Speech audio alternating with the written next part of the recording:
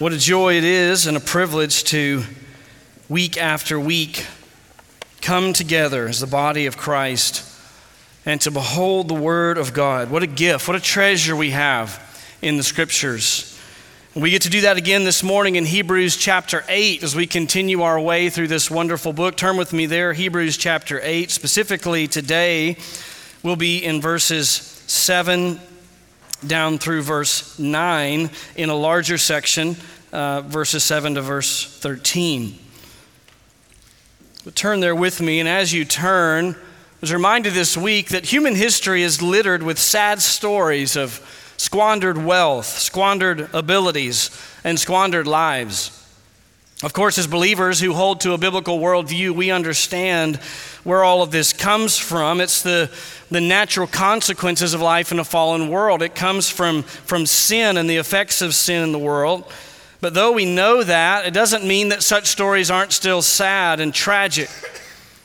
In fact, I was reading an article on NASDAQ.com reporting this staggering statistic that it's estimated that 70% of wealthy families will lose their wealth by the second generation, and 90% will lose it by the third. Now, of course, there are a number of factors that play into why that would be the case, but one that's all too common is the inability of the generations that follow the original earner of that wealth to appreciate the work and the hardship that went into making it. The generations that follow did not have the privilege of experiencing the blood, sweat, and tears involved in the earning of that money, nor did they learn along the way the process of how to rightly handle that money. So when it comes down to them, they don't appreciate it as they should, and they don't know how to steward it properly. The result of that then is they spend it recklessly, and they invest it poorly, resulting ultimately in the loss of the capital altogether. Even King Solomon, the wisest man on the planet, lamented this reality in Ecclesiastes chapter 2, verses 18 and 19, when he says, "Thus I hated all the fruit of my labor for which I had labored under the sun, for I must leave it to the man who will come after me. And who knows whether he'll be a wise man or a fool? Yet he will have control over all the fruit of my labor for which I have labored by acting wisely under the sun. This too is vanity." But this morning, my concern for us is not necessarily that we wouldn't appreciate the physical wealth that God has given us, although we ought to steward all that God's given us. But my main concern this morning is that of the author of Hebrews, and that is that we don't squander or lack appreciation for the great spiritual wealth that is ours in Christ. If you're a Christian this morning, it means that you have been blessed immensely in incalculable ways to be a part of the body of Christ, to belong to Christ. And our finite brains are inadequate to ever really fully grasp the magnitude of what is ours in Christ. But this morning, the author of Hebrews turns our attention specifically to one area of appreciation, one spiritual blessing that we have as those who belong to Christ as part of his ministry towards us. And my hope is that as we study this section over the next 2 Sundays, that our appreciation of what we have in Christ will grow to new heights, that we would never take for granted what Christ has purchased for us. Specifically, in this context, dealing with the new covenant, the blessing of the new covenant in Christ. Now, to accomplish this, to help us grow in our appreciation, the author's going to tell us about the old covenant first, and then next week about the new covenant in Christ. And as we put the two together, I pray that our hearts soar with gratitude for what our Savior has done for us. If you haven't been with us in our journey through Hebrews, the theme of the book as a whole is the superiority of Christ. Over and over again, we look at how Christ is better than everything else, particularly everything else that was part of the old covenant. And this section that we started last week is a section that runs from chapter 8, verse 1, all the way through chapter 10, verse 18, dealing with Jesus' superior covenant and sacrifice. And we'll be unpacking this one grand idea, that Christ's superior priesthood ensures the enjoyment of his superior covenant and sacrifice for every believer. Last week we were in Hebrews chapter 8, verses 1 to 6. For the sake of context, I want us to read those verses again because they play into our verses today. So let's read together Hebrews 8, 1. Now the main point in what has been said is this: we have such a high priest who has taken his seat at the right hand of the throne of the majesty in the heavens, a minister in the sanctuary and in the true tabernacle, which the Lord pitched, not man. For every high priest is appointed to offer both gifts and sacrifices, so it's necessary that this high priest also have something to offer. Now, if he were on earth, he would not be a priest at all, since there are those who offer the gifts according to the law, who serve a copy and shadow of the heavenly things, just as Moses was warned by God when he was about to erect the tabernacle. For see, he says, that you make all things according to the pattern which was shown you on the mountain. But now he has obtained a more excellent ministry, by as much as he is also the mediator of a better covenant, which has been enacted on better promises.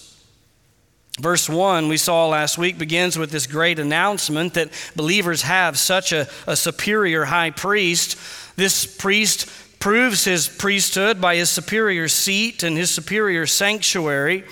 In verse 3, we saw the necessity of Christ's ministry, followed by the shadow of his ministry, and then the superiority of his ministry in verse 6. And we need to take just a moment to remind ourselves of verse 6, because verse 6 functions as the end of that first section, but also as the beginning of the next. The things that are declared to us in verse 6 pave the way for the argument that the author will make in the coming verses.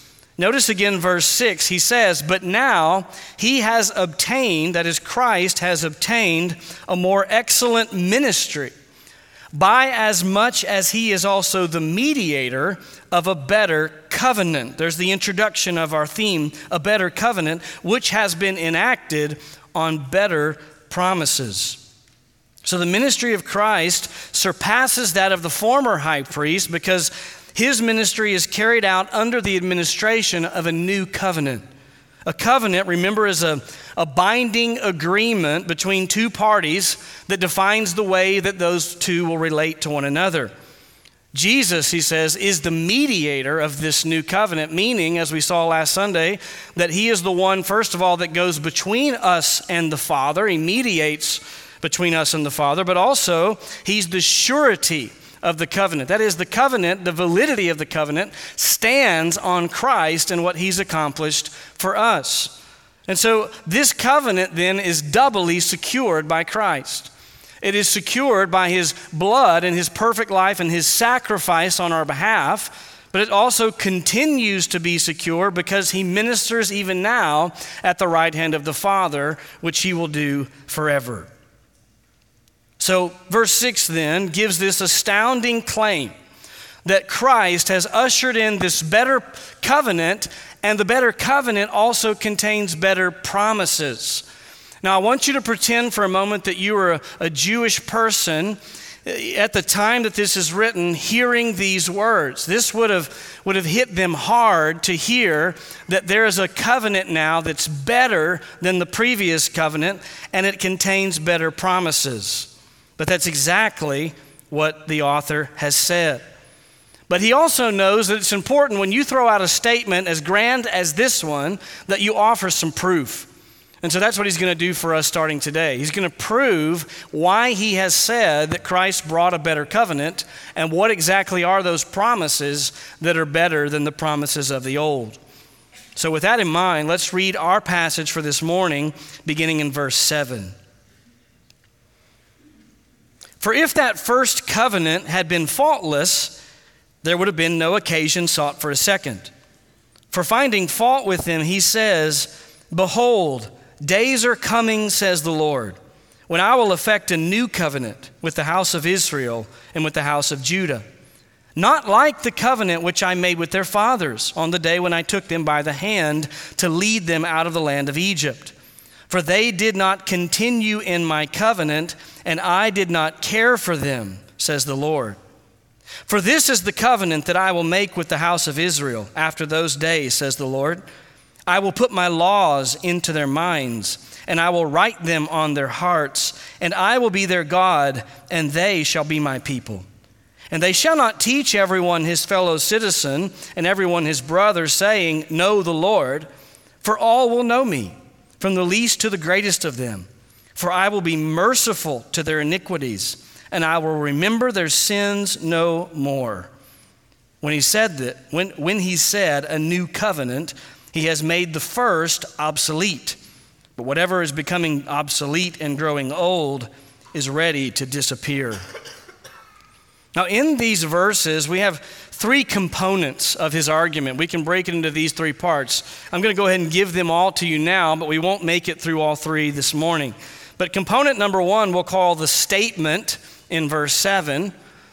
Component number 2 is the support for that statement, verses 8 to 12.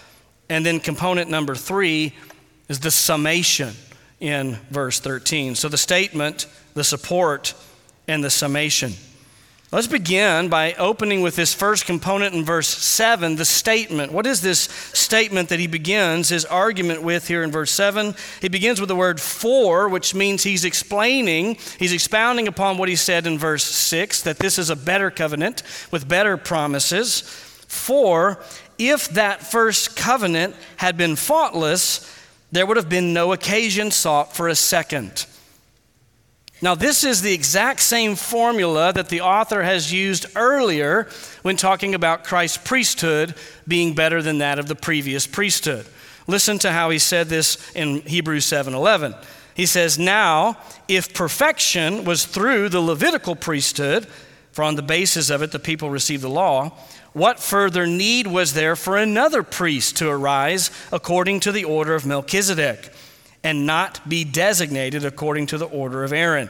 This is his favorite tactic.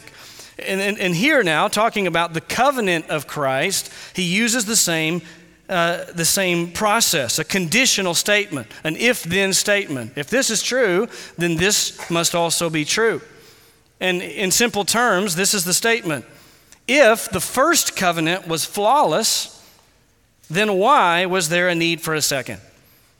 So the coming of a new covenant in and of itself proves the fact that there must have been something lacking in the first. And he states this in such a way that it becomes clear that there must have been something faulty or lacking in this first covenant. We'll talk about that. But when he says that, let me be really clear. When he claims that there was something lacking in the first covenant, he's not in any way saying that God made a mistake. That somehow that God created a covenant that just couldn't pass the muster, so he had to make a second. That's not what he's saying at all. He's talking about the Mosaic covenant here. That's the first covenant. God gave that covenant just as he gave the new covenant. And God gave it just as he meant to give it. God didn't leave out anything that he intended to include. But that first covenant was intended always to leave the people longing for a new one. It was intended to draw them towards the conclusion that they needed something more, because the first covenant could not provide the final eternal atonement for their sins that they desperately needed. And so it was like this call to repentance, this call to recognize that a true Redeemer was needed. They needed a covenant that could deal with man's sin with finality. Done.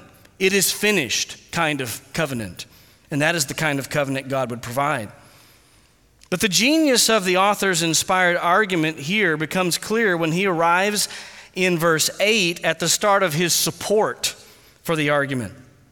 Because the Jewish opponents who would have been questioning the validity of what he just said would not have just taken his word for it. They may not even have taken Jesus' word for it if Jesus alone was the one that said there was a new covenant coming. They may even have accused Jesus of adding something to the law, being a false prophet according to Deuteronomy 13, unless he could prove from the Old Testament that what he was saying is true. And that's exactly what the author does. He takes us now, as he's done over and over again, to an Old Testament passage and puts his finger on it to say, this is why I'm saying these things. I'm not making them up. This has been God's own revelation, and it's been his revelation to our people now for hundreds of years.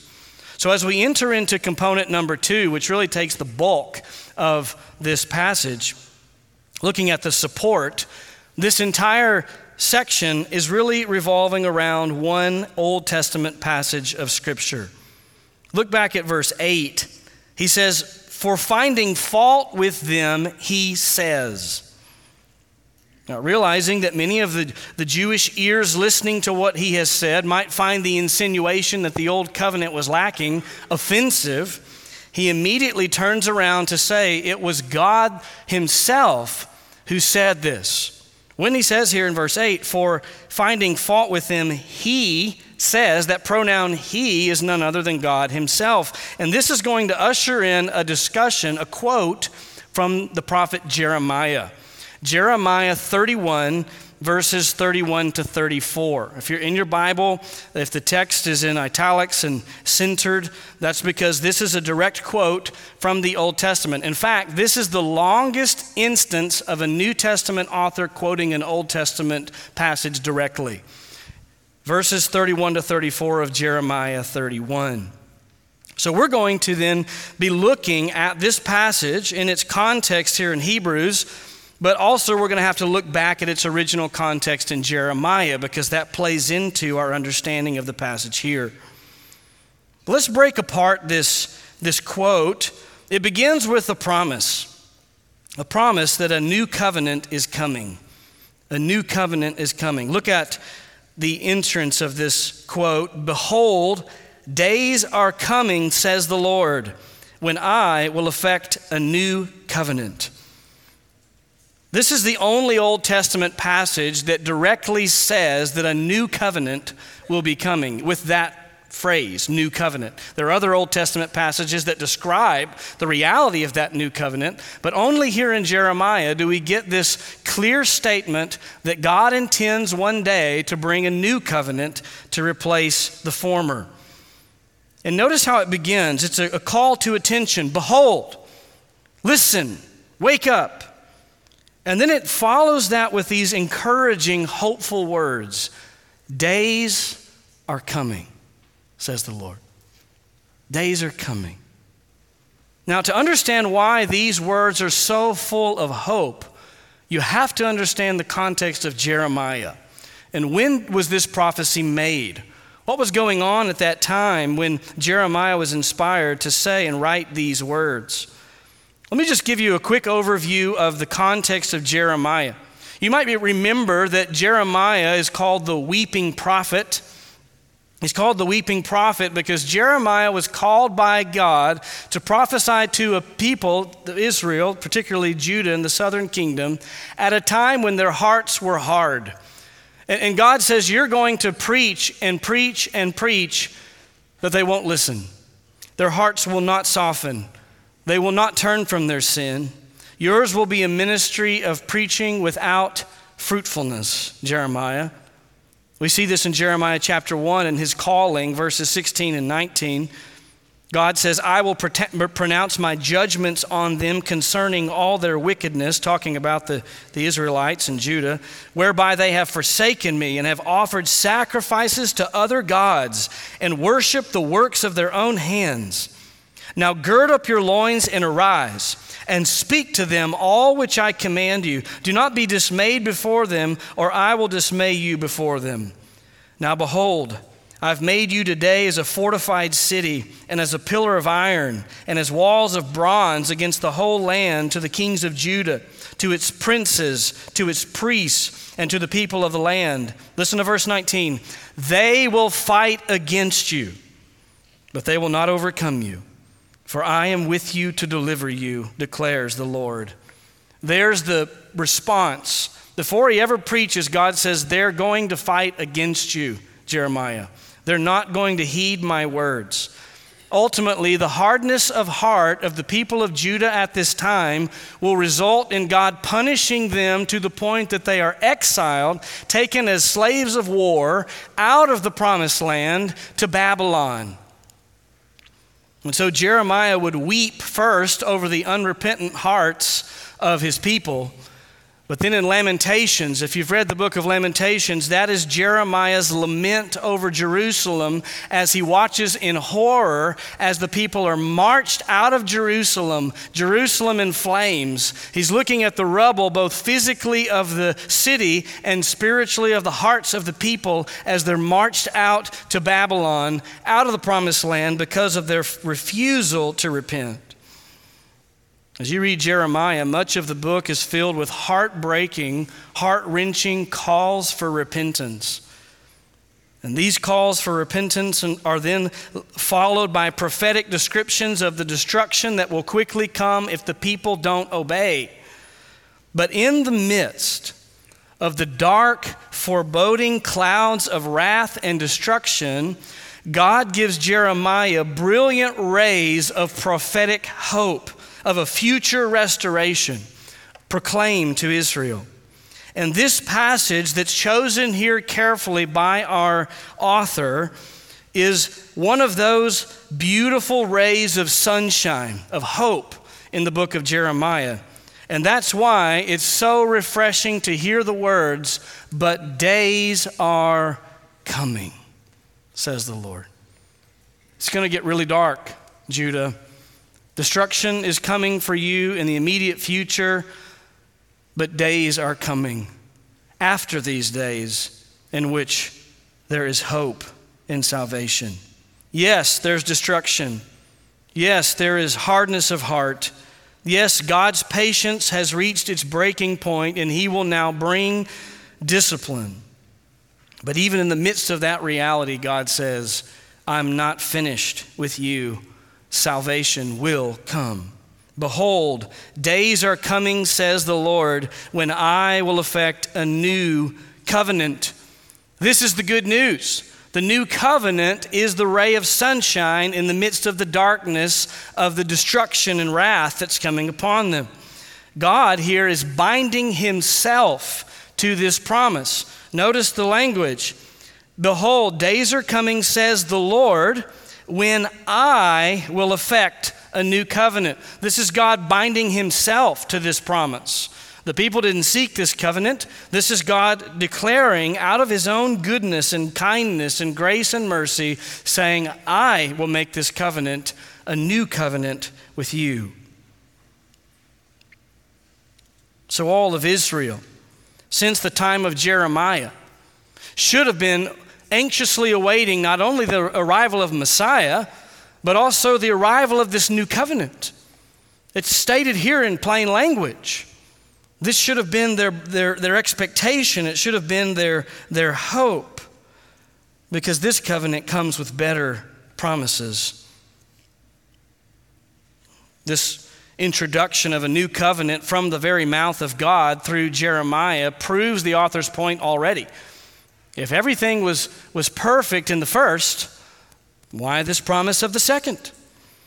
But just to prove it even further, he continues to quote. He could have just stopped here because clearly God's just said he's going to bring a new covenant. But he goes on to give the longest quote in the New Testament of an Old Testament passage and gives us all the details that Jeremiah included about this new covenant.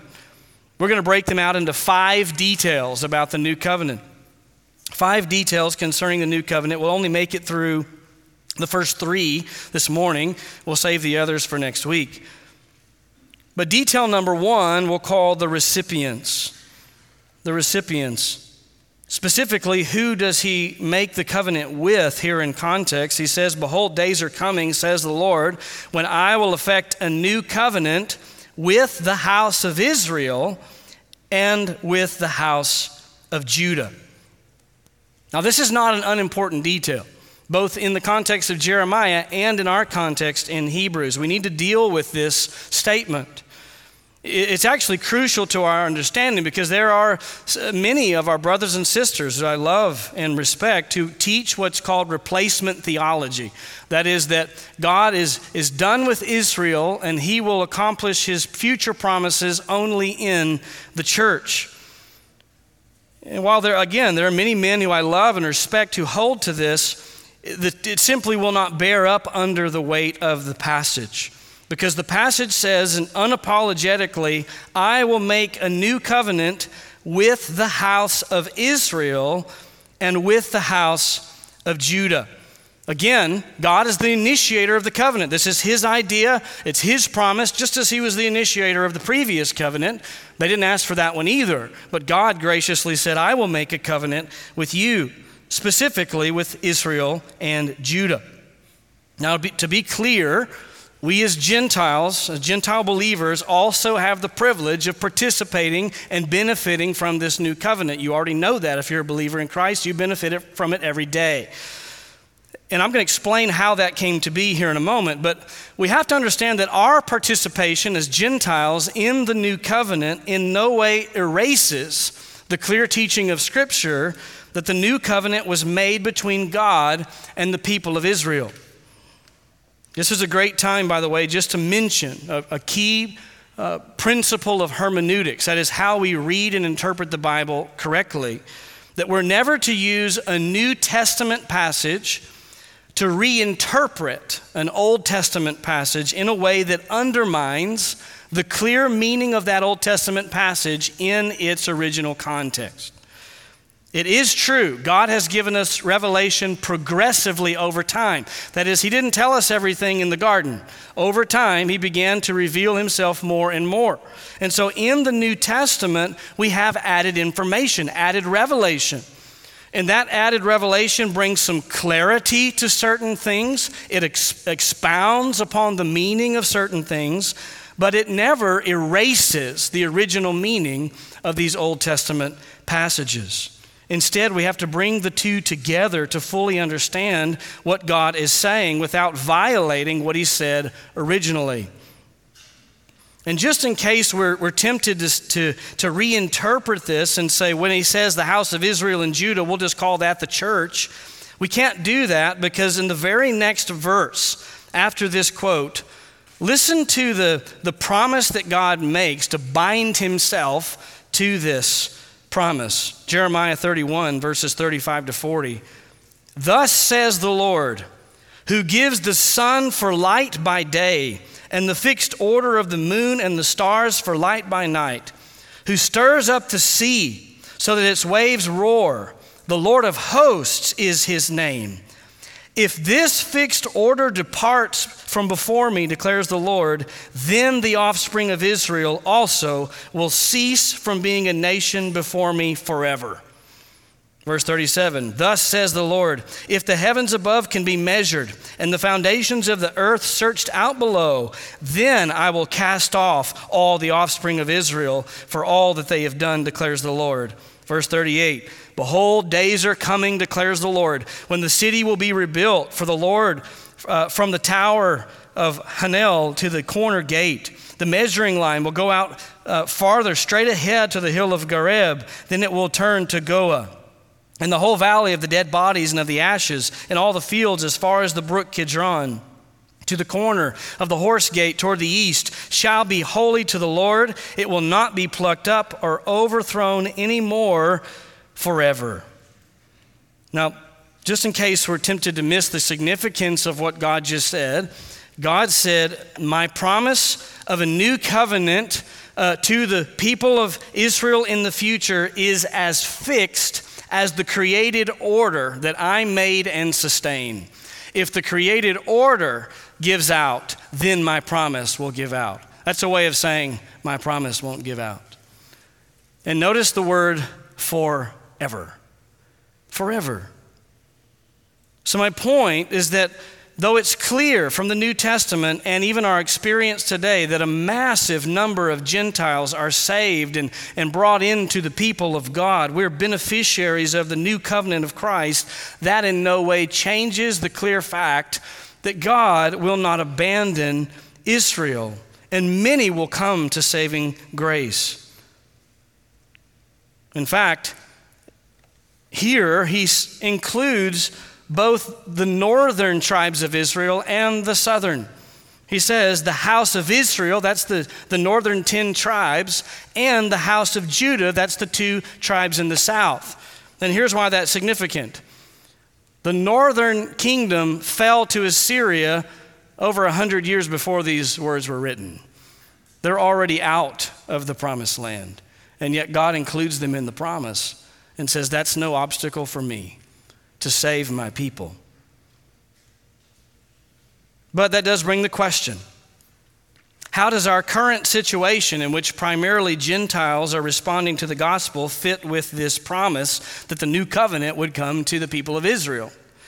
Well, Paul had the same question, and he gives us the inspired answer to that question in Romans chapter 11, verses 25 to 29. Let me just read this to you, and then we'll move forward and show how this ties into the passage as a whole.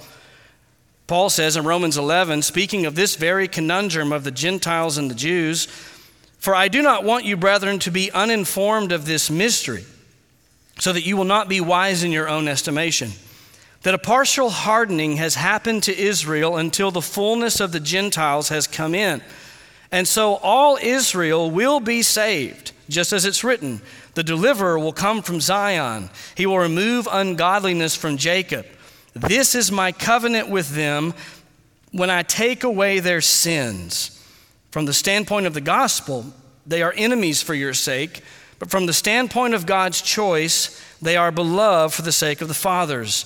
For the gifts and the calling of God are irrevocable. What Paul says is there was a mystery. A mystery in Scripture is something that was previously unknown, known only to God, but God in His grace has revealed it to us. And here is the mystery. The New Testament explains that a massive group of Gentiles will respond to the Messiah and come to saving faith. And that for a time there'll be a partial hardening, a partial blindness spiritually of the people of Israel as this massive group of Gentiles are saved. We're living in that experience right now. But God will not abandon His people forever, and there will come a day when many Jewish people will come to believe in Jesus Christ as the Messiah and be saved, and therefore all Israel, in that sense, will be saved. Just to be clear, we are one people of God. There's always been one people of God saved by grace through faith, but God has made specific promises to Israel, and He will not fail to keep them. Now, with that in mind, why did I go through all of that? What does all of that have to do with helping us understand this passage? Well, I want to assure you that was not a rabbit trail intended to take us away from Hebrews. I didn't go through that because I just enjoy talking about theology and those kinds of things. It actually plays right into the meaning of this passage here in Hebrews. And all we have to do is simply think about the context. Remember what's happening here with these Jewish Christians. They're struggling with spiritual apathy. Apparently, they're missing some aspects of the Old Covenant. They're looking back over the fence at Judaism and saying, man, those were the days.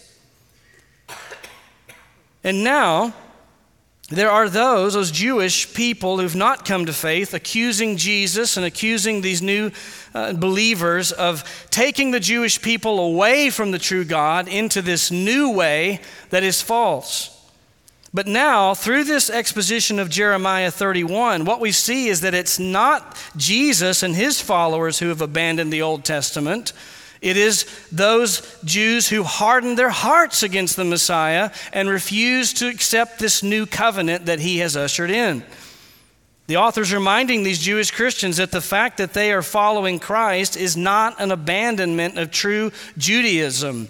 Judaism now has been the recipient of this new covenant, in which we are also beneficiaries. With the entrance of Messiah came the new covenant replacing the old. And so it's not these Jews who follow Him who have abandoned their Jewish heritage and abandoned the one true God. It is those who hardened their heart against Him and the Messiah that He sent to save them. And so He's telling them, stop looking back over the fence at that. This is what God is doing.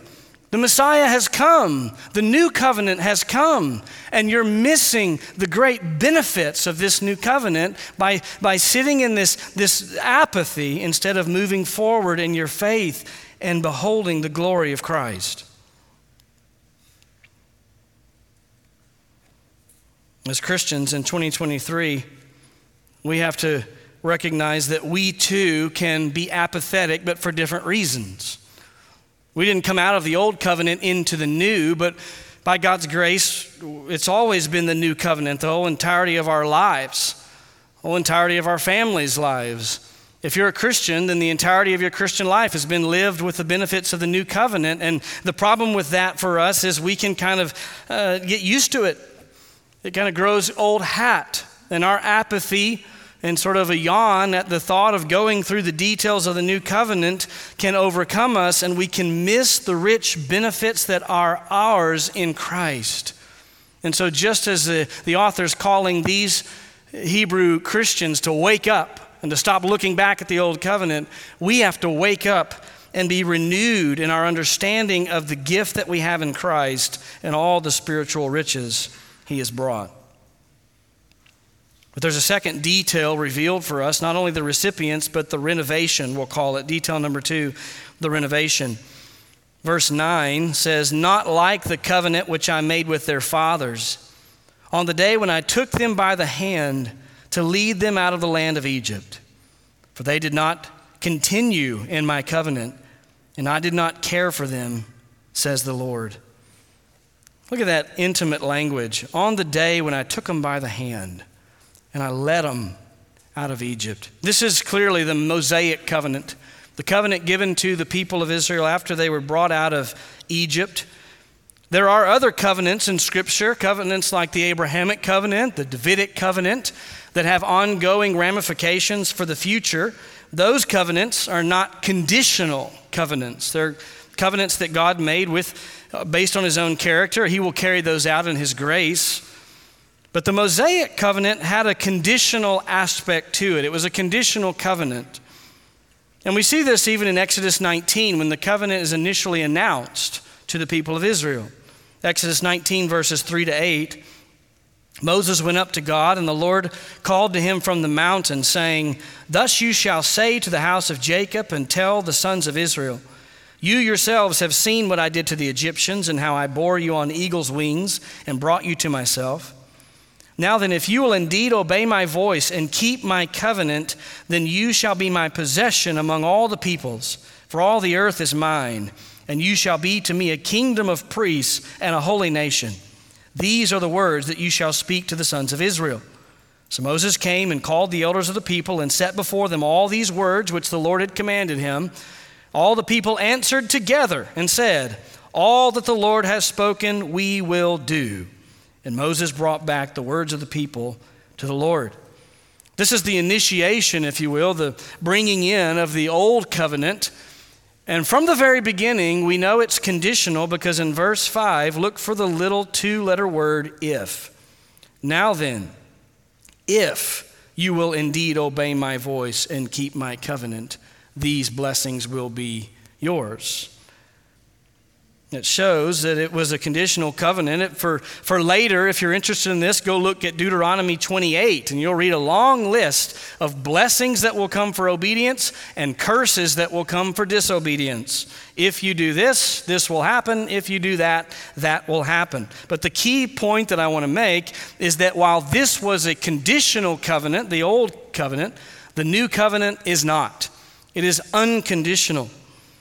It will never fade away. Not to mention that, not only that, but it will not rest on our obedience. Praise God for that, right? Rest assured, if the new covenant was based on our obedience to keep it, then we would have already lost it a long time ago. But the reason that the new covenant continues and will continue is because it rests not on our works, but on the works of Christ himself. Praise God, the new covenant is not like the old, amen? Now just imagine if all the blessings in Christ that we hold so dear would only be yours as long as you kept his law. Imagine how oppressive that would be.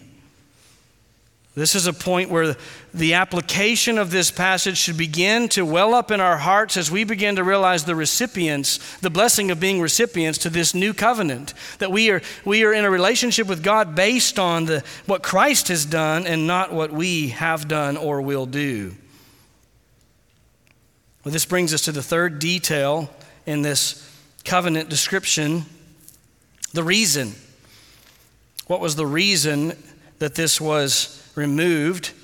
Again, he begins here in the middle of verse 9 with the word for. For they did not continue in my covenant, and I did not care for them, says the Lord. This obviously flows right out of the second detail. The old covenant, as we said, was a conditional covenant, and the sad reality is the people of Israel failed to keep it, just as we would have failed to keep it if that had been the covenant God had given to us. They failed to meet the condition of the covenant, which was obedience to the law, and so therefore the Bible says here that God did not care for them. Now we have to be careful not to misunderstand what the passage is saying. God never failed to be anything but merciful and kind and long-suffering and patient with the people of Israel. What happened is what God told the people of Israel would certainly happen if they disobeyed him. So when it says that he did not care for them, really it's describing the reality that when the people disobeyed, God gave them what he told them they would get for disobedience, which was the curses in the law. And in case we're tempted to think that perhaps that was just a little over the top, maybe God could have waited a little longer before giving this punishment, let's remind ourselves of the condition of the people at this time, just how far they had run from Yahweh. This is Jeremiah chapter 1, verses 5 to 13. Listen to these words. Thus says the Lord, what injustice did your fathers find in me that they went far from me and walked after emptiness and became empty? They did not say, where is the Lord who brought us up out of the land of Egypt, who led us through the wilderness, through a land of deserts and of pits, through a land of drought and of deep darkness, through a land that no one crossed and where no man dwelt? I brought you into the fruitful land to eat its fruit and its good things. But you came and defiled my land, and my inheritance you made an abomination.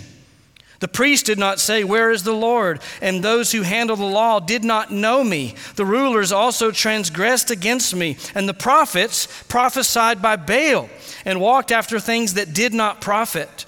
Therefore, I will yet contend with you, declares the Lord, and with your sons I will contend. For cross to the coastlands of Kittim and see that, and send to Kedar and observe closely and see if there has been such a thing as this. Has a nation changed gods when they were no gods? But my people have changed their glory for that which does not profit. Be appalled, O heavens, at this, and shudder. Be very desolate, declares the Lord, for my people have committed two evils. They have forsaken me, the fountain of living waters, to hew for themselves cisterns, broken cisterns that can hold no water.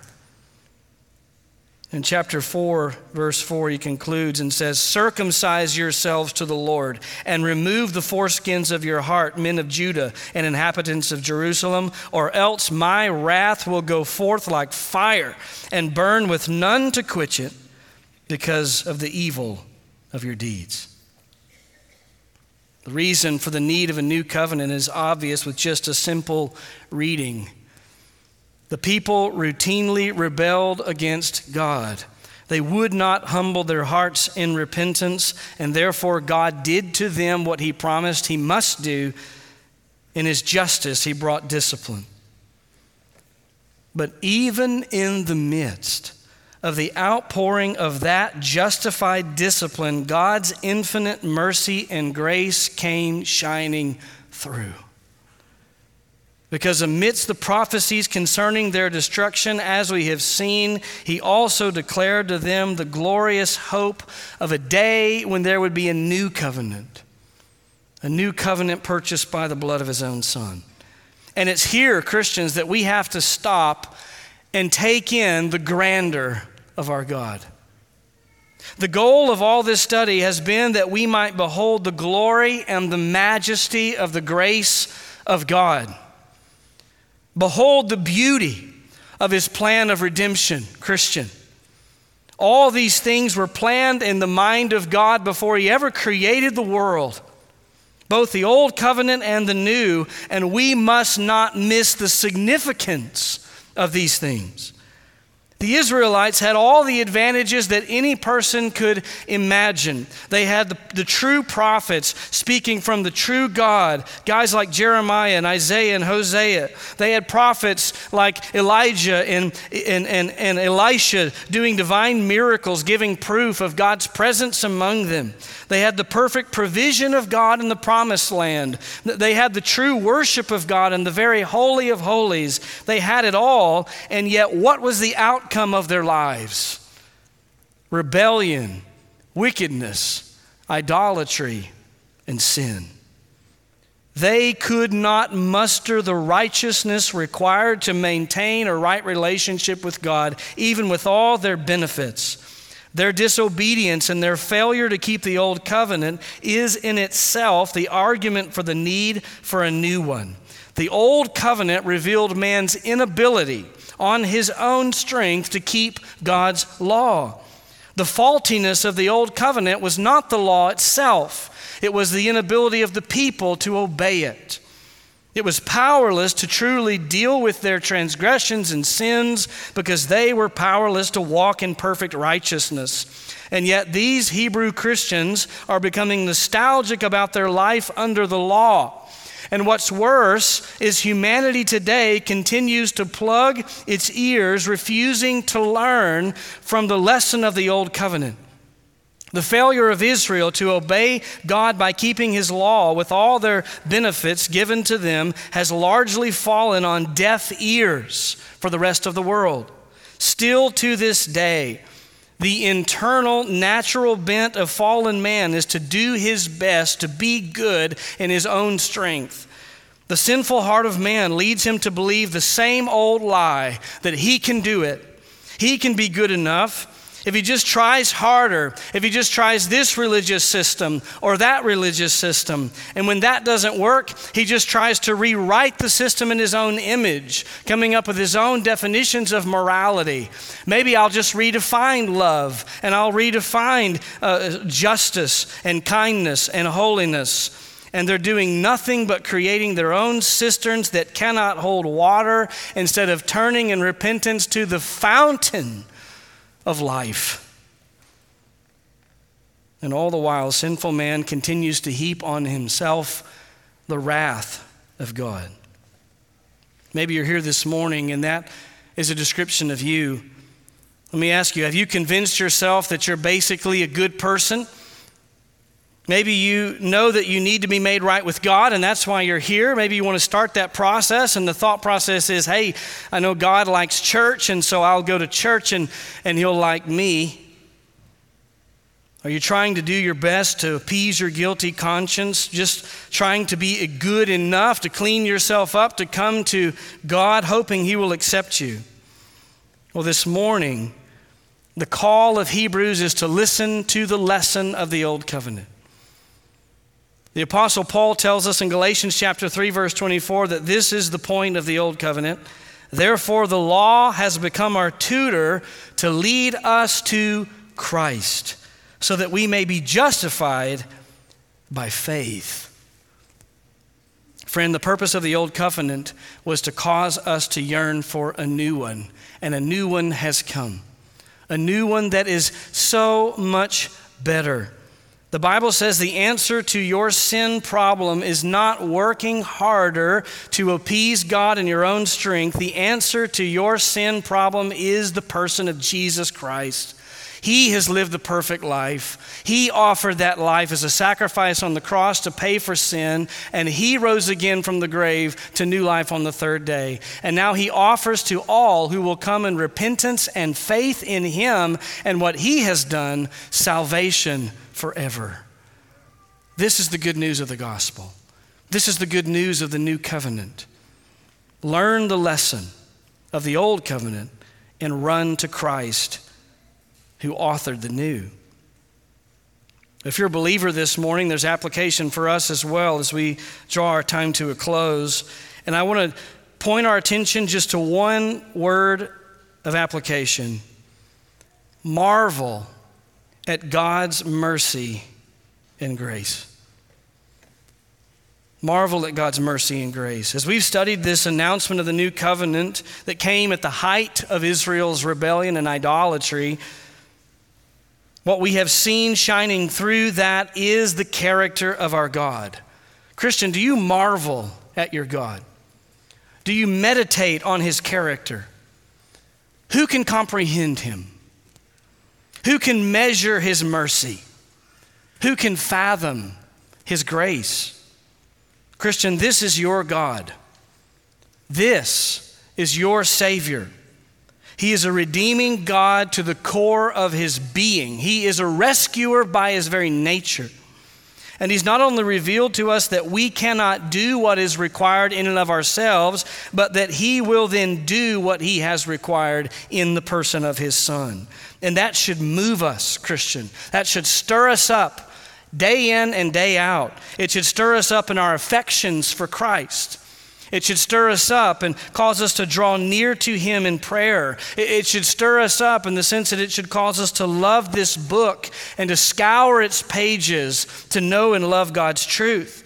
It should motivate us now to seek to obey with our greatest efforts, but not to earn anything from God, but rather just to love him and to worship him out of gratitude. And it should cause us then to declare the good news of Jesus Christ to others. And so I want to call us to meditate on the richness of our God. I want to encourage you, Christians, this week to read through these passages again. Read through this passage in Jeremiah 31, and I want you to look for the attributes of God that come shining through these pages. Meditate on his mercy and his grace. And as you do that, it's my prayer that we will come to the same conclusion as the Apostle Paul as he ends Romans 11 and says these words, "Oh, the depth of the riches, both of the wisdom and knowledge of God. How unsearchable are his judgments and unfathomable his ways. For who has known the mind of the Lord? Or who became his counselor?